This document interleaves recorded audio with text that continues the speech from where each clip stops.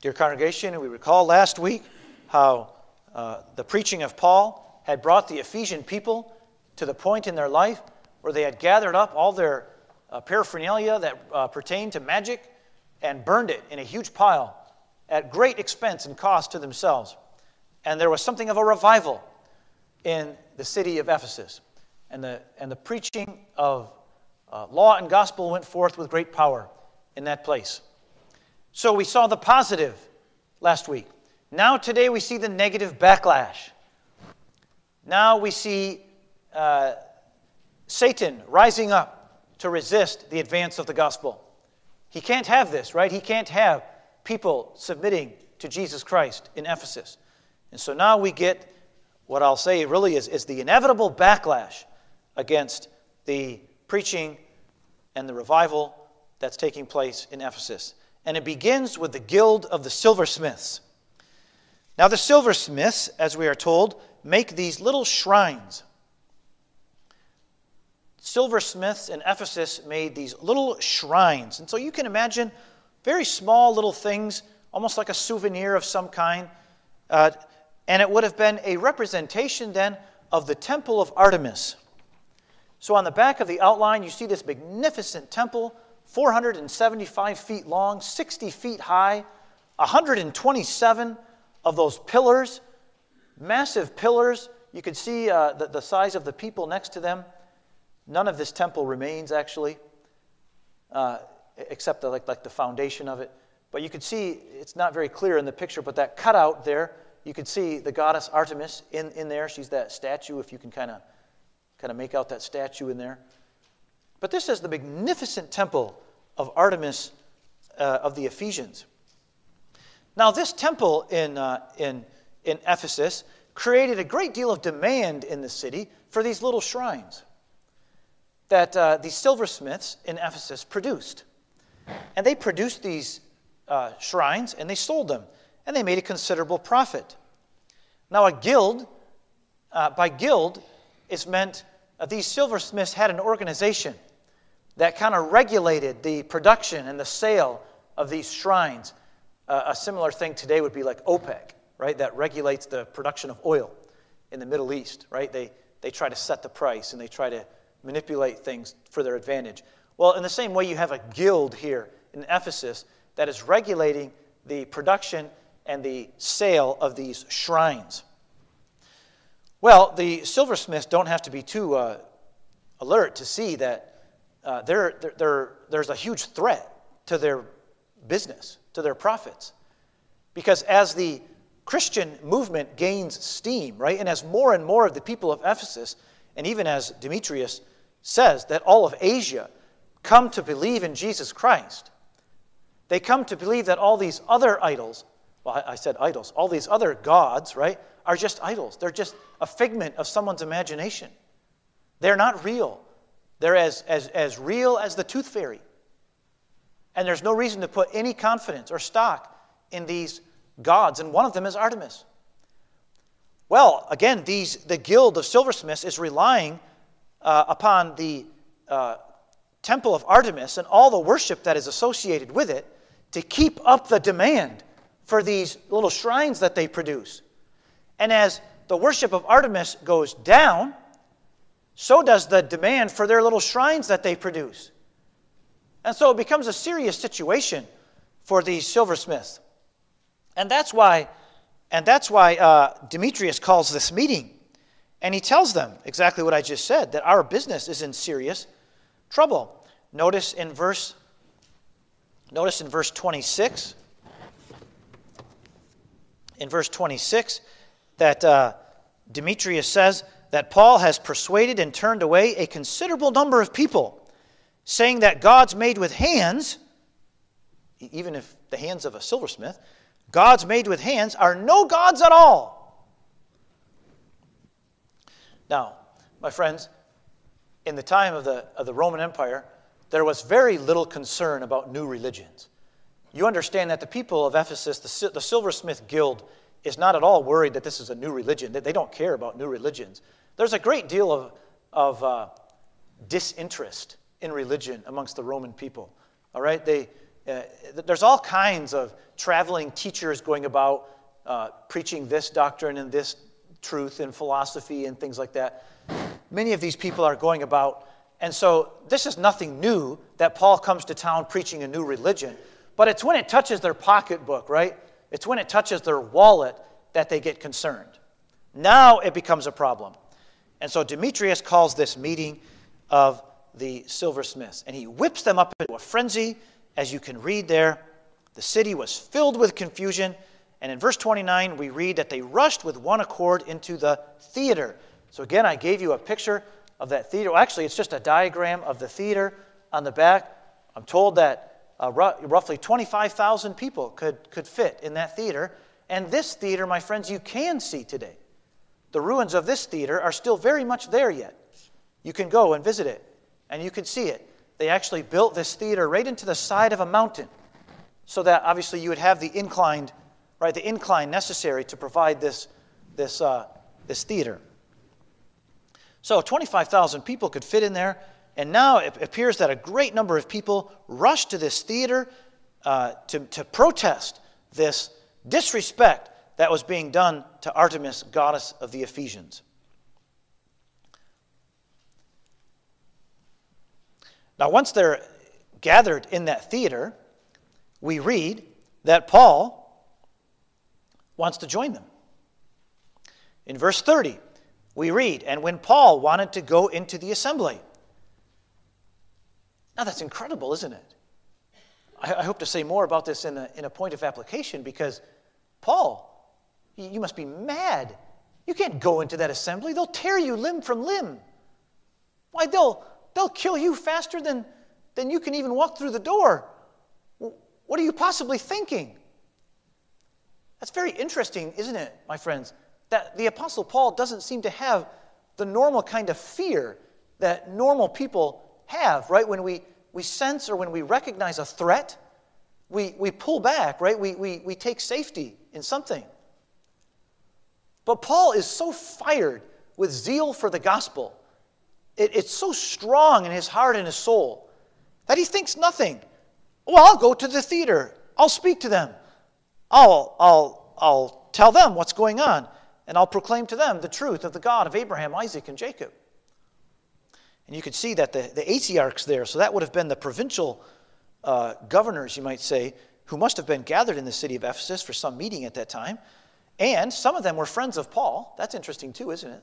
Paul has his friends, even amongst the people that are in the governing assembly at the time. They quickly write him and say, "Paul, don't you dare go into that theater. It's not going to go well for you there." And it sounds like it's only that his friends, in verse 31, basically held him back. Paul would have gone, but his friends refused to allow him to enter into the theater. So the situation in the theater is mass chaos, as you might expect. We come to the third point, the Jews. Because we read in the verse 33, "And some of the crowd concluded it was Alexander, since the Jews had put him forward. And having motioned with his hand, Alexander was intending to make a defense to the assembly." Now again, Luke gives us he's giving us a very broad survey of what's happening here, so it's not entirely clear why the Jews are involved. I will say this, though. We know, again, from the historical records of the time, that the Jews were very anxious to distinguish themselves from the Christians. Here's why. In the Roman Empire at the time, the Jews were a legal religion. They were legally allowed to meet and to gather and to practice their religion. The problem is that since Christianity grew out of Judaism, many in the Roman Empire just lumped them together, that Jews and Christians were the same people. They both worshipped just one God. They both worshipped a Messiah. Of course, the Jews were still expecting him to come. The Christians believed he had already come. But still, in the popular mind, right, people don't make these distinctions, and they just lumped the Jews and the Christians together. And so the Jews at this time are very anxious to show that, no, we are not the Christians. They are a different religion. They're not a legal religion. We are the old, ancient, traditional religion of the Jewish people, and they are not. And so it seems likely that in verse 33, the Jews take one of their own, probably a man who was very gifted. Think of something like a lawyer here, somebody who could persuade people. And they push him forward. And they say, Alexander, you go up there. You go up into that assembly, into that theater, and persuade these people that this isn't about us. This isn't about the Jewish people. We read that Alexander was intending to make a defense to the assembly. And of course it fails miserably, because as soon as he gets up there, he motions with his hand. The people all see him, and the only thing they can see is that he's a Jew. They lump Jews and Christians together, right? They don't make that distinction. And so they just fly into a frenzy. And we note that for 2 hours, for almost 2 hours, they yell and cry out, "Great is Artemis of the Ephesians." So this is clearly a mob. And the Jews, the attempt of the Jews to distinguish themselves from the Christians is a failure. So finally, the mayor comes in. We read that the town clerk or the mayor comes in, and he manages to calm them down and to dismiss the crowd. And the way he does this, by the way, you can see it in his comments, how, again, what I said before, the Romans don't really care about new religions. There's a new religion popping up every day anyway. There's always someone going around. You know, I think about the internet today, right? You can find on the internet all different groups that unite around a certain belief or philosophy or teaching or whatever it may be. Well, a similar thing, probably on a slightly lesser scale, but a similar thing in the ancient Roman Empire. There's always teachers who are going about teaching this or the next thing, followers of so-and-so, followers of this man, followers of that man, right? And you see the town clerk here says, listen, these men are not robbers of temples nor blasphemers of our goddess, right? They haven't done anything. They haven't stolen from us. Sticks and stones can break my bones, but words can't hurt us is kind of his message, right? He's just another traveling teacher. Leave him alone. And then he says, the courts are in session. If you want to sue someone, you can always take him to court. But then he brings out the big guns in verse 40. And in verse 40 he says, we are in danger of being accused of a riot. Now here there's a very clear history behind this statement.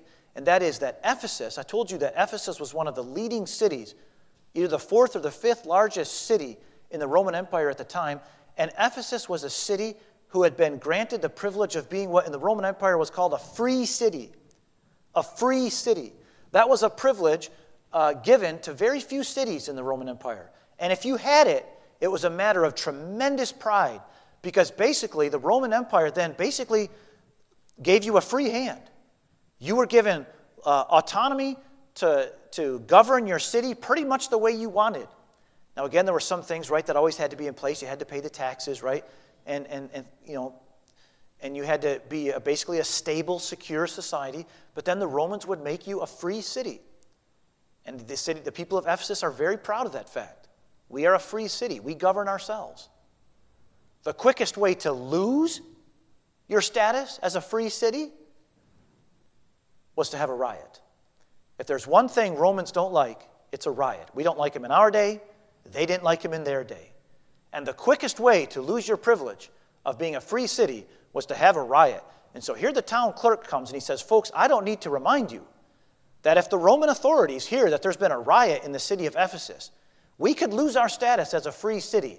And that would be a humiliation that none of us want to bear. And so this man, evidently, that hit home with the people, and they disperse. And the tumult is over.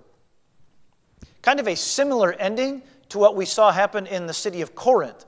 You'll remember when the Jews dragged Paul to Gallio. Remember the proconsul in Corinth at the time. And Gallio, remember, he just shrugs his shoulders. He says, this is just a debate amongst you Jewish people. Fight it out amongst yourselves. I got no time for it, right? And he turns his back on it.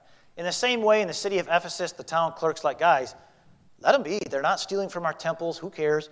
And so he basically dismisses it. So that's the mayor. Now, there's some lessons that we can learn from this story, my friends. And in the first place, I want to speak about mob action. You know, there's this bandwagon effect that is so strong in the human psyche, in human psychology. And it was back then, and it's just as powerful now. Matthew Henry, the great Puritan commentator, has this little quote. He says, where there are many, there will be more. Where there are many, there will be more. And isn't that how we as humans function? When we see a crowd, when we see a great number of people, we feel drawn to it, don't we? We feel like we got to get on the bandwagon. We got to get on board. Whatever this is, people have done these social experiments, right? Like there will be a gathering like this one this morning. And one side of the church will agree to all of a sudden stand up. Just stand up. And the other people in the audience look around and they stand up. Because it just seems like that's what everybody's doing, right? Now, in some respects, of course, this can be a good thing for discerning, how we're supposed to act in a certain way. But a mob action, my friends, is when people lay aside their mind and their reason. It becomes a kind of drunkenness.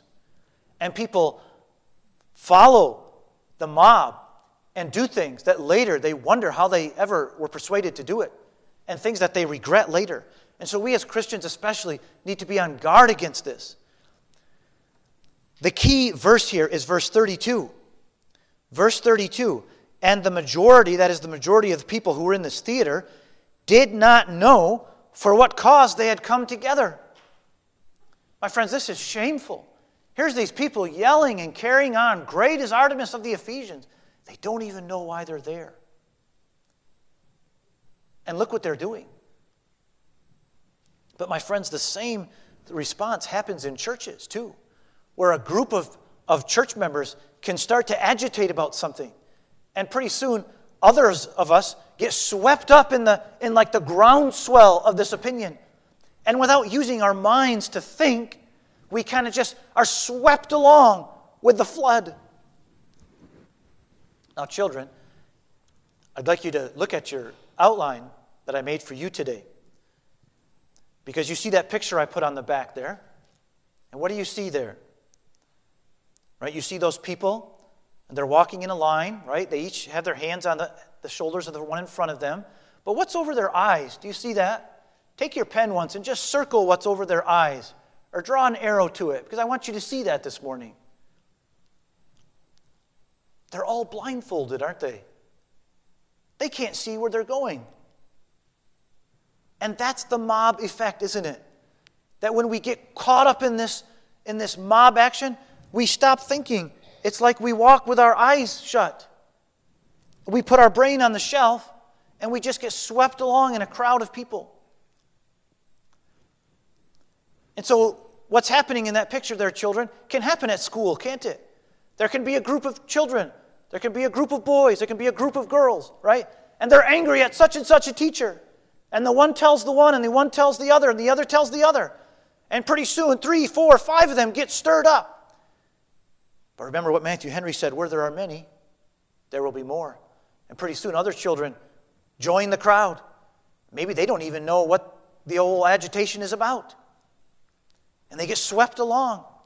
Children, watch out for that. That's not a good thing. That's not a God-honoring way to make choices and to live in this life. And all of us, my friends, need to stop in that situation. We need to stop. We need to think. Consider. Deliberate. Whatever you do in such situations, don't make decisions. You'll regret it. That's not the time to make decisions. Watch the outrage, right? And maybe especially in our day when we live in a culture of outrage where you're supposed to be outraged. It's expected that you're in an outrage over something. Everybody's a victim of something in their life. And the natural response is to be outraged about it. And the more outraged you are, the more heroic you are. The more brave you are to step out in an outrage. My friends, that's not a God-honoring way. God gives us a mind and a reason to think. And according to the Scriptures, my friends, anything that diminishes the power of our mind or the use of our mind, be it alcohol, be it drugs, be it a mob action, whatever it may be, anything that brings us into an inebriated condition, right, where our reason is compromised, is sinful. Is sinful.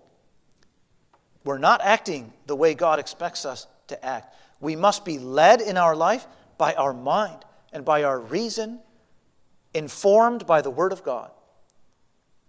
Our minds lead the way, not our emotions. They'll deceive you. They'll take you down a wrong path for sure.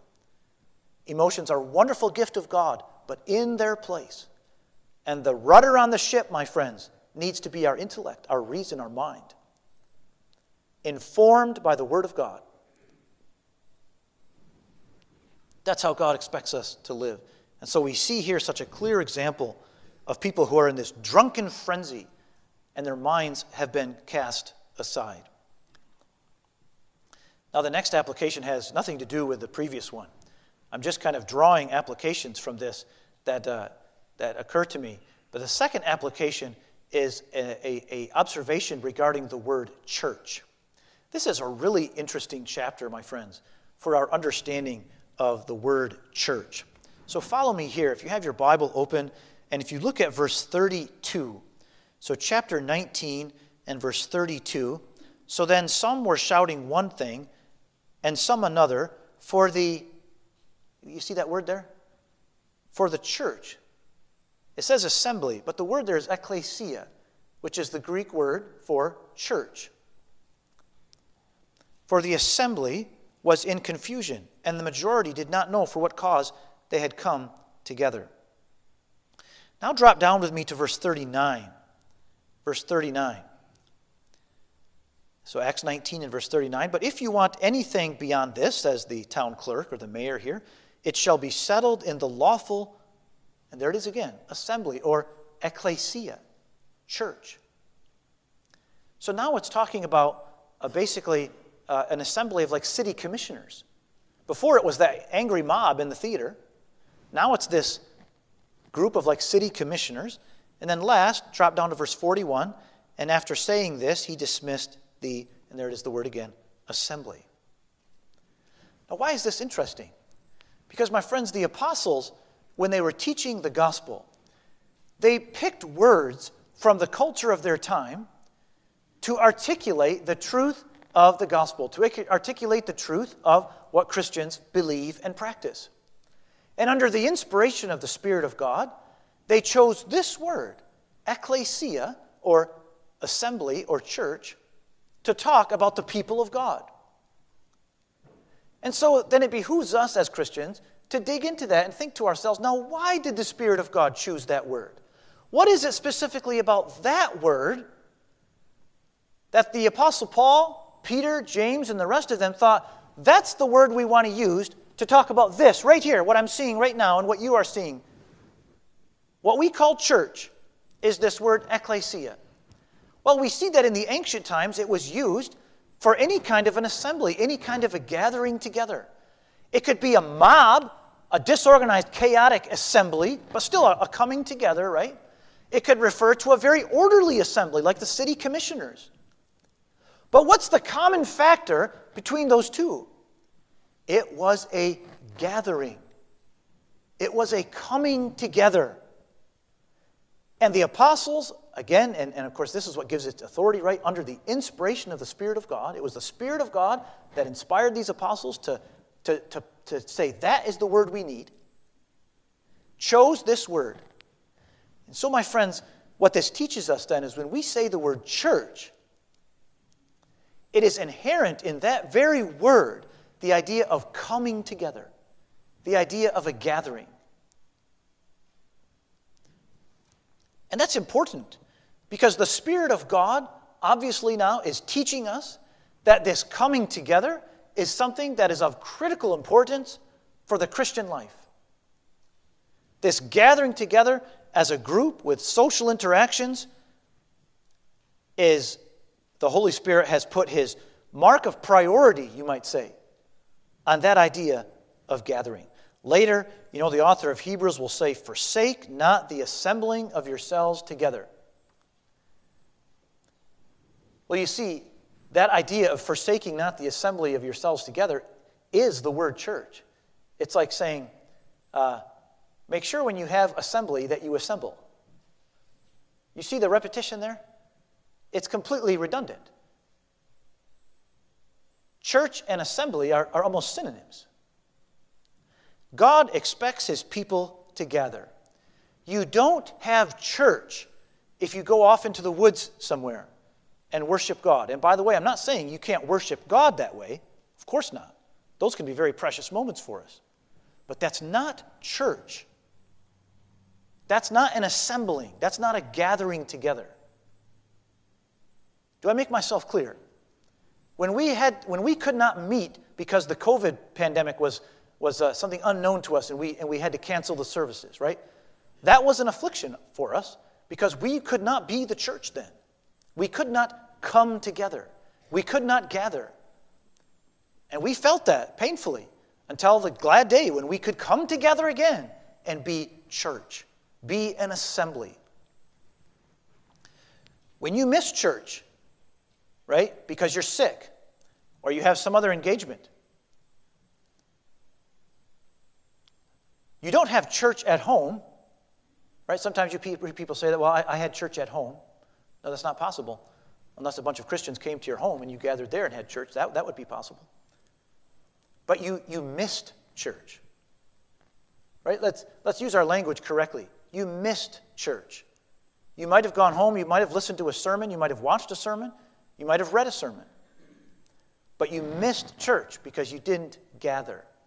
Now again, that's not me talking, right?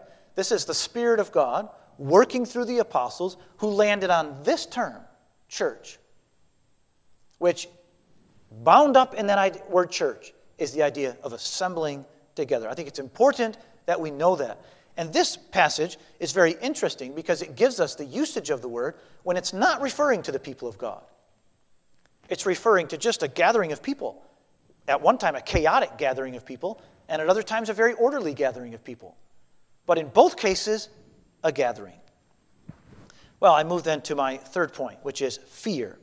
Because again, I return to the Apostle Paul, who in verse 30, we're told, wanted to go into the assembly, and the disciples would not let him. Now, we already discussed this, some of us, when we came together on Wednesday, didn't we? And we considered the man Ambrose, the church father who faced down kings. But here we see an example again of a man who, it doesn't appear that he experienced fear as we normally experience it. And he seems to have immediately thought, well, I'll just go into that assembly. I'll just go into that theater with all its chaos, with all the danger. They've already got Gaius and Aristarchus, right? They've already captured those men and dragged them off to the theater. And I imagine it wasn't going well for them. And Paul says, I'll go in there and I'll explain it to them. My friends, how is it that we can have, if not that level of courage, even just a measure of that courage? How do you get that kind of bravery? I mean, some of us, we even are embarrassed or ashamed sometimes even to pray in public or even to show that we're Christians in public, right? And that's me too. Sometimes I'm appalled at how timid I am as a Christian person. Why? How do you get that kind of courage? Well, I think it comes to this. When we read about Demetrius, you'll notice that Demetrius says in verse 26, this Paul has persuaded and turned away a considerable number of people, saying that gods made with hands are no gods at all. Now, the flip side of that, my friends, is that a God who is not made with hands, that a God who is eternal in the heavens, the creator of the heavens and of the earth, is God. He is the one infinite, true, and eternal God. And my friends, when we fear that God, we don't fear anything else. You know, in the Old Testament, that was the expression used to talk about a devout person, right? He's a God-fearing person. And of course, we know that fear isn't a terror, right, that drives us away from God, right? It's that fear, that healthy fear and respect, right? That awe that draws us to God. Now, my friends, a person who has that kind of fear in his heart, in his soul, does not fear anything else.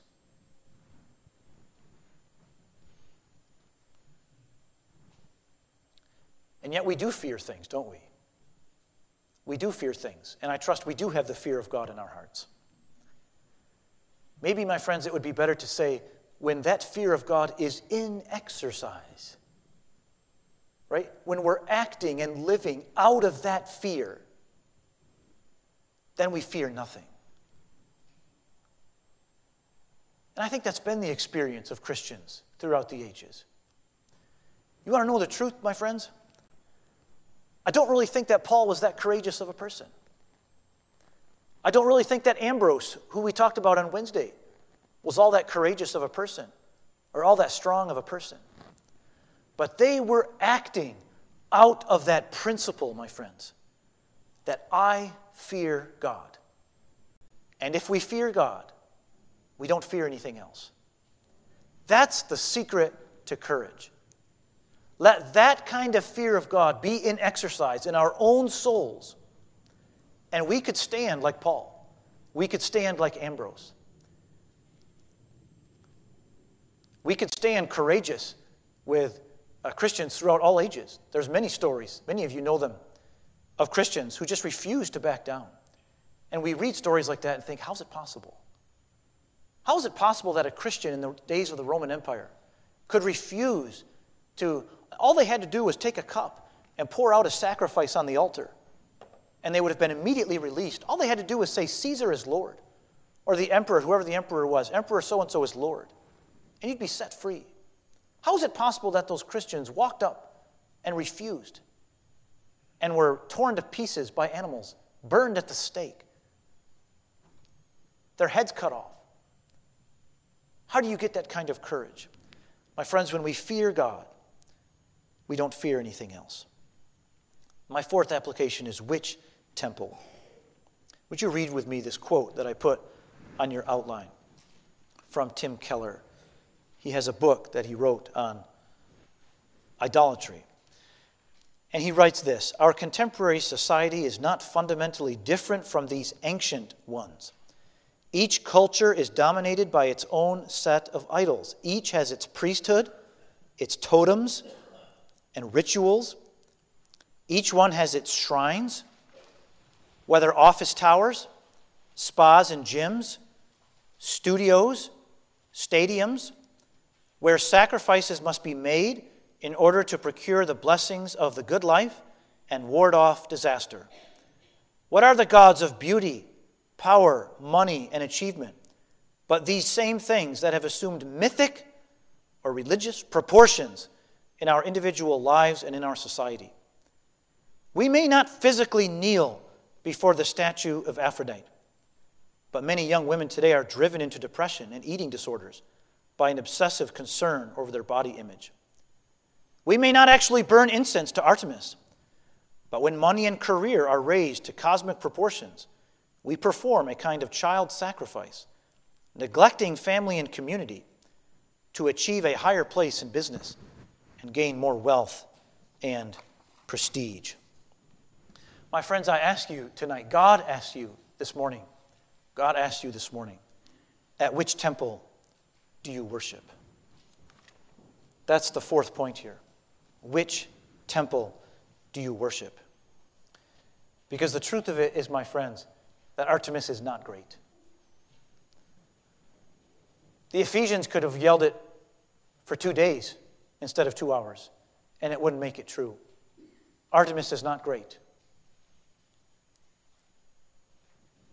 And those who follow Artemis, and those who worship her, and those who think of her as a god, my friends, will one day face the real God, the God of Abraham, Isaac, and Jacob, the creator of the heavens and the earth. And he will say to them, "Depart from me, ye cursed, into everlasting fire prepared for the devil and his angels." And so I call upon you this morning, my friends, to think in your own life. If your own life, I know you don't stand outside yelling, "Great is Artemis of the Ephesians," but does your life and the actions of it testify to the fact that you are bowing at another altar than the God of Scripture? That you're bowing to something else? Again, he gave 2 examples there, 2 very common examples. But we must never think that because we don't stand and yell, "Great is Artemis, God of the Ephesians," that our life isn't testifying something else. That our life, the way we spend our time, the way we spend our best energies, the places where we put our money and our investments, all testifies that we say, "Great is," and now you fill in the blank. What is it that we're chasing in this world? What is the thing that we're bowing in front of? What is the thing, my friends, that if some other thing comes along and nudges it aside or somehow stops it up or hinders it, that we fly into a frenzy and into a rage like these silversmiths? Now, I don't know what it is, my friends. It can be such a large variety of things, and the devil is so subtle and so much genius that he has in bringing us to cry out, not literally, but with our lives, to cry out, "Great is whatever, goddess of you and me," or the God of you and me. So clever to make that the center of our life, all the while that we have a veneer or a side hustle of religion, if I can put it that way. And so, my friends, it behooves us then to examine ourselves very closely. I wish that you would take that quote from Keller and take it home and read it again, to lay it before the Lord, and to be honest with yourself. What is the idol that I'm chasing in this world today? Or perhaps, my friends, what is the idol I am in danger of chasing? The devil is always pushing, even when we walk with God, even when we're living out of the exercise of the fear of God, as we saw in point 3, the devil is always trying to draw us to the temple of Artemis. This temple or that temple, whatever temple it may be. And so this passage, my friends, gives us cause to think and to consider that if we live for Artemis, then we'll die with Artemis. If we're followers of Artemis, we'll die with the followers of Artemis. And Revelation depicts it so graphically. In Revelation, it's not Artemis, it's Babylon. And the smoke of her torment goes up forever and forever. That's how serious this is this morning, dear friends. That idolatry is not something that we can just dismiss and say, "Well, that's not me." Be honest with yourself now, because there will be no chance for a repentance and for reverse then. And when Jesus Christ, the great King, shows himself on the circle of the earth on that last great day, then it will not pay to be a follower of Artemis or of Babylon or of any other modern contemporary god that lifts its head in our culture today. Search the Scriptures, my friends. Know the God of Abraham, of Isaac, and of Jacob, and worship him. We end where we began. The call to worship this morning. Worship God. Worship God, and him only. Let's pray. Almighty God, we come near to you this morning, reflecting on the fact, Lord, that idols are all around us. We live in a time of so much affluence, so much wealth, so much prosperity. And Lord, you've given so many of us great success in these matters. And we're thankful for it, Lord. We don't dismiss that either. We are thankful for it, but please help us, Lord, to lay all these things at your feet. Grant, O Lord, that these things would not become an idol to us. Not the body worship of Aphrodite, as we see it both then and now. Not the pursuit of wealth and prestige and influence in society. Again, present then, but just as present now. Lord, help us to be honest with ourselves. Help us to discover these idols in our life and to be ruthless with them, to put them to death, to smash them, to put them on the pile with the other Ephesian Christians and to burn them up, to make no compromise with them, but to destroy them. Lord, help us to be courageous. Give us that courage that Paul had. And may we be Christians, not in name only, but in very truth, in heart and soul, in life and practice. And that we might have a good hope, Lord, that one day the gates of that glorious city will go open for us. Wash our robes in the blood of Jesus Christ. And all this we ask in his precious name. Amen.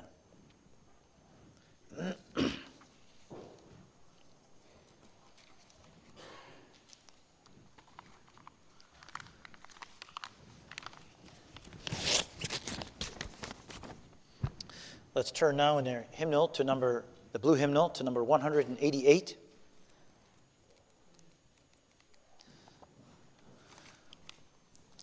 Number 188, we will sing, let's sing verses 1 and 2 and 3 of 188. Jehovah reigns as King, to him all homage bring. And what follows then in verses 1, 2, and 3 of 188 in the blue hymnal.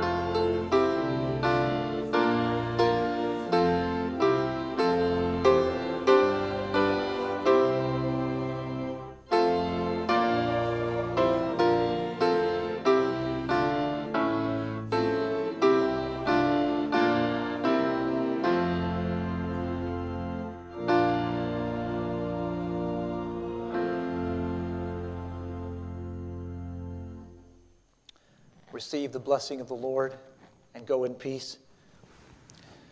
The grace of our Lord Jesus Christ and the love of God and the communion of the Holy Spirit be with you all. Amen.